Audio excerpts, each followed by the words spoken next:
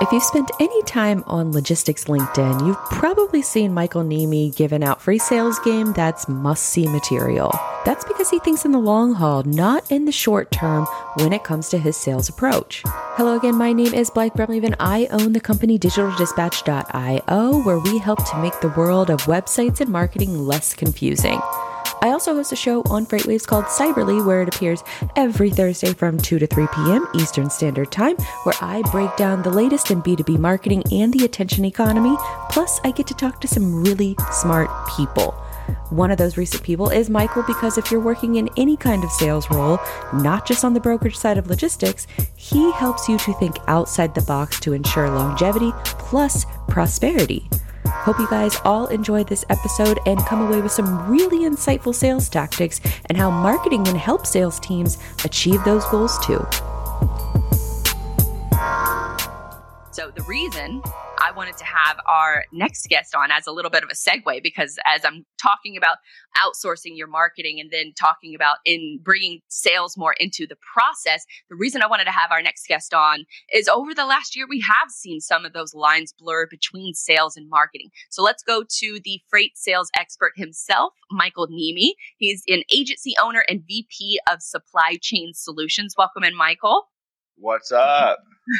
Finally, I'm glad to finally have you on the show. And I think for most folks who follow you on LinkedIn, or maybe they don't follow you on LinkedIn, but hopefully will after this show, how did you get into the world of logistics? Sort of break down how you got started in and what your current role is. I like most people, no one really goes unless you're like strictly going in for supply chain. But again, on the sales side, I don't think anybody really goes into college thinking, hey, I'm going to, get into shipping. Funny story, I graduated, ended up working as a bar manager for like 6 months. Didn't really know what I wanted to do. And then got called by a recruiter, Chaz, shout out to Chaz, to work for a company, Worldwide Express, back in 2014. And, that's where it all started. Built my career, at Worldwide Express. Moved into leadership at Worldwide Express. I was there for about like 4.5 years. Then kind of, dipped my toe in a couple different companies. Kind of just got sick of, having to, again, I think I want to point this out. I think there's value in, working for big corporations. You learn a process and whatnot. But at some point, I just said, hey, I don't want to really work for anybody else. And which led me into, Global Trans. Brian Coleman. Again, shout out to Brian Coleman. He recruits like agents from Global Trans for Global Trans. And this dude was literally trying to get me to come over to Global Trans since I think 2016. And oh, wow. I didn't move over. Yeah, right. So talk about persistence. Never pushy. There was a couple different times that was still even when I was at Worldwide Express. I just moved into leadership. And again, never pushy. Was just kind of trying to fill me out what I was looking for, and just stayed persistent. So that kind of really always stuck out to me. It was like, hey, listen, if I'm going to go this route, on top of, amongst other things that Global Trans offers, I was like, just something about that where it's like this person I wasn't just like another number to them. They were literally persistent in getting me to come over to Global Trans on the agency side for 4 years. So he put in the work. What'd you say? I said, so he put in the work, because your common phrase that you say pretty often is real is rare. So would you say that is where I guess sort of the inspiration for that phrase came from, is when you started on your agency path? Yeah, no, I've always, so it's funny is I was probably like the worst person to try to sell, because like we almost get to the final like end of like, okay, maybe he thought he was going to be like, okay, Niemi's going to come over now. And I'd be like, no, I'm fine where I'm at right now. And I was like, thinking back at it, it's like, damn, but he stayed persistent. He didn't burn the bridge.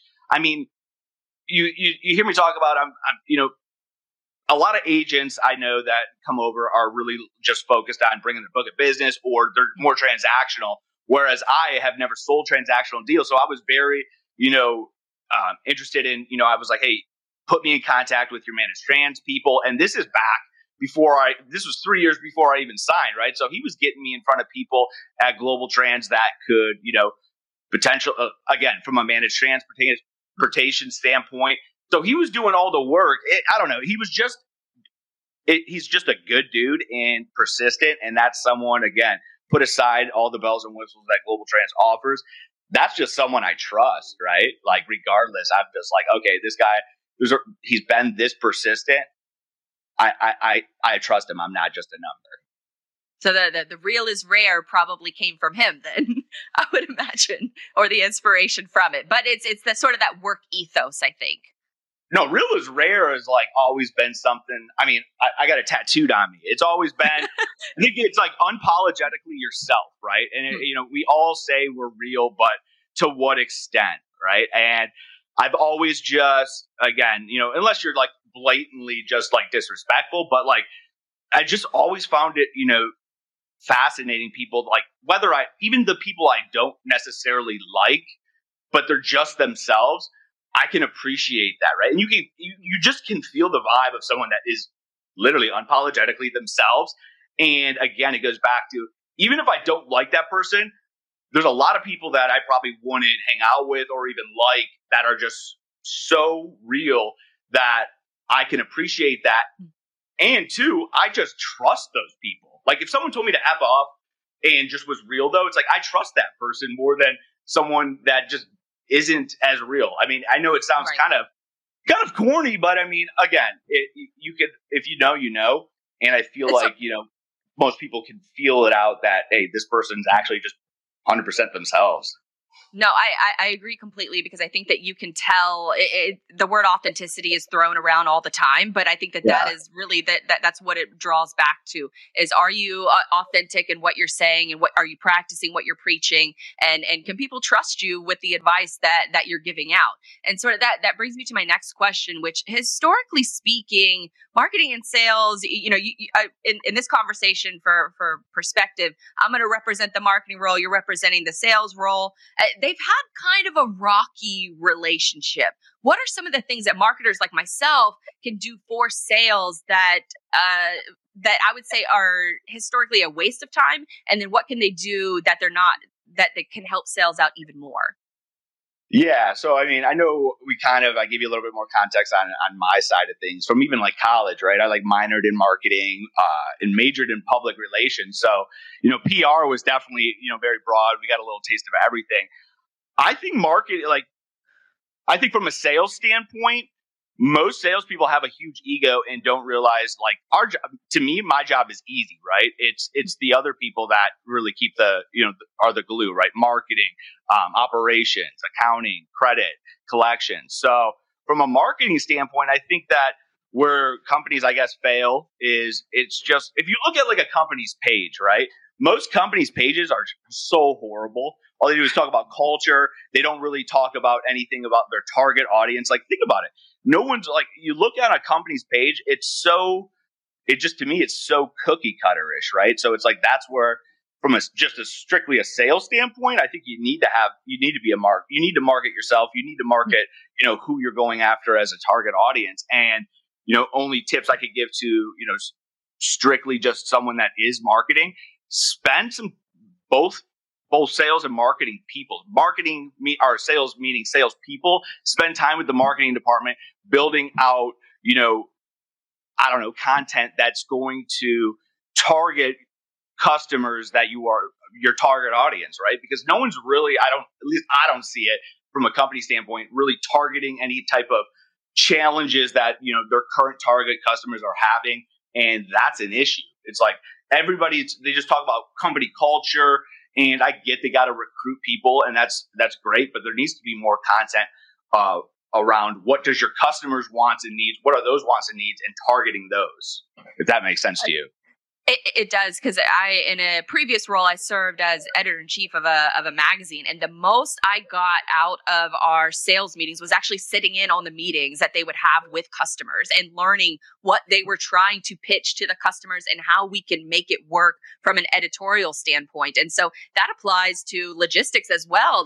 Every marketer should be sitting in with the sales team, listening to what those conversations with prospects and customers and what those conversations sound like. Because if you're not doing that, then you don't have any idea what to put on your website, in your email, on social. You have no idea. You're just sort of flying blind. So I think that things are like so. Sorry, but that's why things are so like cookie cutter. It's like you look on websites straight up. It's like, cool, we do it all. Like it's just, I mean, it's pathetic. I mean, straight up, it's like, okay, what? It's almost like companies don't even know like who their target audience is, right? And if that's the case, I mean, here, listen, I'm not sitting here trying to reinvent the wheel for, these large organizations or even say anything bad about it. But I think if you are in sales, you're not going to reinvent the wheel and you work for a large company or even any company. You're probably not going to reinvent the wheel for your entire marketing, right? But I would say is what you can do is market yourself and get close with whoever you have. If your company has like marketing managers or even just marketing people, right? Get close with them. Start bringing that, like you said, start bringing them on your meetings. Because guess what? If you're a good marketer, they're creative, right? So salespeople, I would be picking the brains of, these marketers and be like, hey, listen, this is what I'm going for.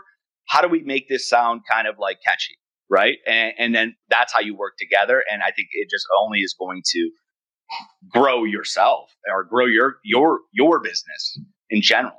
Would you say that is maybe one of the bigger things that has changed over the last year? Is that salespeople need to start branding themselves? Would you say that's a symptom of COVID, or was that happening maybe before COVID happened? I mean, COVID definitely, you had to, right? I mean, it's funny, it's like nobody even heard of people knew logistics, but it's like, let's face it, COVID, I feel like the biggest industry that like started being talked about, would you agree, is logistics, right? So definitely COVID played a part in, having people start marketing themselves. But even to this day, it's still so small. Like, I just don't understand it, right? It's like you look at certain people and it's like even the people I've used to work with, like, for instance, I was bred into a company, great company, but it was like door-to-door sales or business-to-business sales. And they still have that mentality of like, hey, listen, that's going to be our bread and butter. And I am 100% about that, but they're not building. Year later, they haven't built anything from a brand standpoint, and I guarantee they're hurting from it, right? So, the people that capitalized on, branding themselves during COVID, awesome. But the people that didn't are really hurting. But yeah, COVID definitely, what else are you going to do, right? It's like at some point you couldn't do anything but market yourself. Right. And I think a lot of companies were scared to let their employees sort of market themselves. But then when they're not working in the office each day, they're working remotely. I think it made it a lot easier for those types of people that are comfortable getting out into the world and promoting themselves to have a little bit more access to it. But let's switch gears a little bit, because let's say you're fresh out of college. Can we hit on this real quick? Sorry. Yeah, please. You said something about like, It's another prime example of why corporations, again, I'm not trying to switch the wheel, but it's like, let people be who they are, right? People, it's so like, it's something so simple, but think about it. I was so watered down. And again, this is not me talking like bad about working for, directly for a corporation, which there's a ton of value in it, but I was so watered down. I mean, even in 2016, I tried to be posted on LinkedIn and I would get like text from like a manager that says, hey, you got to take that down or you got to do this. And it's like, that is an issue. That is an issue. If you are like, you're not letting someone like be themselves. Even to this day, I have friends that are, work as an agent or franchise owners for other companies that are still like told, hey, you can't do this. And it's just like, that is a huge issue. It's like, you can't truly, I think I think they operate out of fear. I think the companies operate out of fear, and that they think that if this employee posts too much, then they're going to get too big and then they're just going to leave us. But studies show that most millennials only stay at a job for 2 years anyway, so they're going to leave you regardless. So why don't you just capitalize on their branding and their attempt at branding? Have some parameters, but let them be creative themselves. Most people in the professional world aren't going to be like, I'm pretty absurd, right? Like for some things, right? And I think people at the end of the day, people are going to do what they want to do, and you got to just trust, right? And that's the biggest thing is it's like, if you don't, if you're already worried, I mean, there's that quote. It's like, treat people right so they don't leave or whatever. But it's like, if you are already not trusting your employees, to have a mind of their own, and represent your company, and you don't believe that they can do that, then what's that say about your own hiring process, right? It's like, dude, I mean, at the end of the day, if you can't do that, you got way bigger issues than than you about have to look a little bit internally for your processes. And I think another one of those notes that there's a lot of frustration, especially from folks that have switched gears. I know a lot of people that were in the restaurant industry switch gears to working in logistics, and the first thing that happens to them is they sit them at a desk at a big 3PL, or maybe even a mid-sized 3PL. They sit them at a desk and they throw them a list of cold leads in order to work, and that's their introduction to the world of brokering logistics and brokering freight. So if you were one of those people, what would be the first step that you would do? Would you work those cold leads, or would you just start working and carving out your own path? I mean, you always have cold leads, right? But it's like, again, I was very fortunate enough to work with a company that, I talk about it all the time. It's like, I feel like a black swan. There's very few people that are just only have sold strategic accounts, right? All in accounts. So it's like, we were taught, how the supply chain impacts businesses, right? How to go to cold call, right? And people say cold calling. I more or less figured out, okay, hey, the supply chain impacts these departments. I'm going to go just gather information and pull out pain points, and then go set a meeting with, the owner of the company, right? Whereas other companies, like you just said, they get these companies. And again, I was walking through industrial parks. I had a territory, so they were still companies. It was like basically getting a list, but I also had a roadmap to know what to do, how to qualify, my target customers that I wanted to go after. Whereas 99% of people again, that's me just saying 99%, but a lot of people in this company or in this industry call companies and just say, hey, do you ship? Let me get on the list. And I would never go to that. Like, I mean, even if I didn't know what I know now, it just doesn't seem like scalable, right? It's like, that's why there's so much turnover rate. That's why, again, people like me take business from people like that, or companies like that just literally do that, right? Everybody ships. You don't even have a target audience. So I'd be careful on who you go work for, knowing pick your boss, right? I say your first, if you're right out of college and it's your first gig, money, yes, you need to survive, but I wouldn't so much worry about the money. I'd be worried about like who you're reporting to, what have they done, what have other reps said about them, how many reps have they scaled in their career, and because that's the person you're going to learn from the most, right, in the beginning. And I would value that versus the company you work for, and the bells and whistles that the company offers. I would just strictly focus on who's the person you're going to report to. Super smart insight. And there was another piece of advice that I heard you mention in another show, that one of your sort of cold calling tactics is to reach out to the accounting side of the business that you're targeting, because you want to find out the pain points that they are going through. What are 2 to 3, I guess, accounting insights that would make someone in sales better at their job? I mean, accounting is everything. Finance is everything. Like, I don't even have to call logistics, or I don't want to, like, let's be honest, I don't really want to call shipping, right? For the mere fact of 99% of the industry is literally blowing them up. They don't want to talk to me. They're going to just think, again, click, So when I think about big picture and, accounting, finance, that's impacting the company, and supply chain plays a big role in that, right? So again, you can get all the information you need from accounting. Hey, listen, you just switch your brain set, right? Or your mindset. Instead of thinking shipments, you say, hey, I always would say is like, hey, do you handle, the paying the invoices of your transportation? Yes. Okay. What's your process like when you allocate transportation costs, or how do you get bills? Oh, we get bills coming in left and right, some from, snail mail, some coming in electronically, some consolidated. It's a pain in the butt. I spend hours a week just having to, do a checks and balances on what we were quoted versus what we were billed. Okay. Ding, ding, ding. You're probably losing a lot of money. That's a lot of time spent doing tedious work when I can just, again, one-stop shop it, consolidate your invoices, and break it down to how you want to see your invoices, right? Do you allocate by location? Do you allocate by, GL codes? I can already have that consolidated on a weekly basis for you. That's a huge value add, right? That's just like from a process standpoint. You talk about accounting, it's like, okay, hey, most companies, right?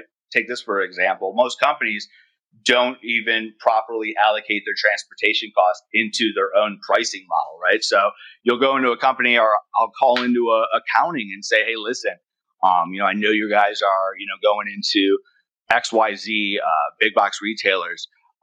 When you guys are, pricing out your product, how do you guys price out, allocate transportation cost into your price? Well, we just tack on a 12% of the sale. Well, how did you get to that 12%? Well, we just guessed. Okay, well, 9 times out of 10, that 12% is really 18%, and they're eating a ton of costs that they don't even need to eat, and they could have fixed just by simply doing a cost to serve analysis. And that's something that I've always just thought about in my head, right?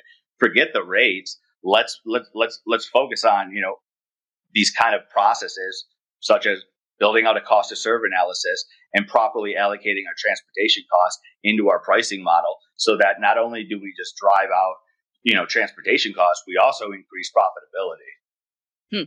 Really good insight. And then you're coming to an executive with that perspective of, this is, hard data that you're working with, instead of just throwing something against the wall and hoping that it sticks. So instead you're offering real value from the jump. So that gives you sort of a leg up in that next level conversation.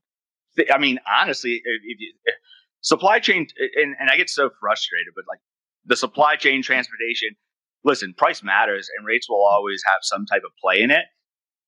But I think everybody in this industry, needs to change their mindset. And I think anybody that has ran a business, any executive or anybody with, that's logical would agree that, knowing your cost to serve is crucial before you even talk about rates, right? It's like, yeah, you got great rates, but it's like, does it matter? Like, if you're not properly allocating your transportation costs, or you don't know your cost to serve per, customer location, it really doesn't matter. I'd rather have more ammo for my customer, where it's like, okay, here's your cost to serve. Now, when you go into these Walmart DCs, you have a better understanding. And again, nothing's going to be set in stone, but hypothetically, what it's going to cost you with transportation going into all these different locations to Walmart and and now you could start strategically going in and negotiating your pricing with Walmart, right? Which is only going to benefit you. And then we could look at, okay, how do we negotiate specifically, transportation rates based upon the data we have from the cost of serve analysis. Does that make sense to you? It's like having a program, like you wouldn't just start again, like a workout program, right? Want to know? You're not just going to start squatting 200 pounds. Yeah, it's like my body, I can eat more calories than your body, but you just have to have some type of roadmap, and nobody really has a roadmap, and they're so strictly focused on really rates. Like it's honestly only rates, and that's the biggest thing why I think also executives don't really pay attention, or when I call into them, is they think they don't want to have a shipping conversation, they want to have a business conversation, and finance and accounting is so crucial to that. I love it. Really, really great insight. Michael, where can people find more of your sales gyms? Where can people find more of your work? Just LinkedIn. I post a lot. I'm building out a YouTube thing. I got some things in the works. I got videos on YouTube that I probably haven't even posted on LinkedIn. YouTube is Midwest Mike. So yeah, find me on there. If you want to know me more personally, I haven't posted in a while since this whole COVID thing, but you can follow me on Instagram, Midwest Mike 87. But yeah, I'm mostly active on LinkedIn. Perfect. Well, thank you so much for joining us. Wish we had more time to sort of dive into the meat and potatoes more of the conversation, but appreciate your time today. And I encourage everyone to give you a follow, because it's really great stuff, especially the marketers out there. Seriously. Love you. Thank you so much. I hope you enjoyed this episode of the Digital Dispatch podcast. As always, you can find each show I publish along with more insight over on my website at digitaldispatch.io. If you like this podcast, and I think you'll love another show I host, Cyberly, which covers the attention economy, B2B marketing, and how it all ties into the world of logistics. That show airs every Thursday from 2 to 3 p.m. Eastern Standard Time, right here live on FreightWaves TV. There are also some links to my social media accounts along with my products and services that might be of interest to you found in the show notes or again over on my digitaldispatch.io website. If you found this episode interesting and or entertaining, be sure to share it with a friend. Word of mouth is the best kind of marketing, and since podcast discoverability has and remains an issue in this medium, I trust that folks like yourself will share it with those who would also find it useful. Until next time, my name is Blythe Brumleve, and I will see you real soon.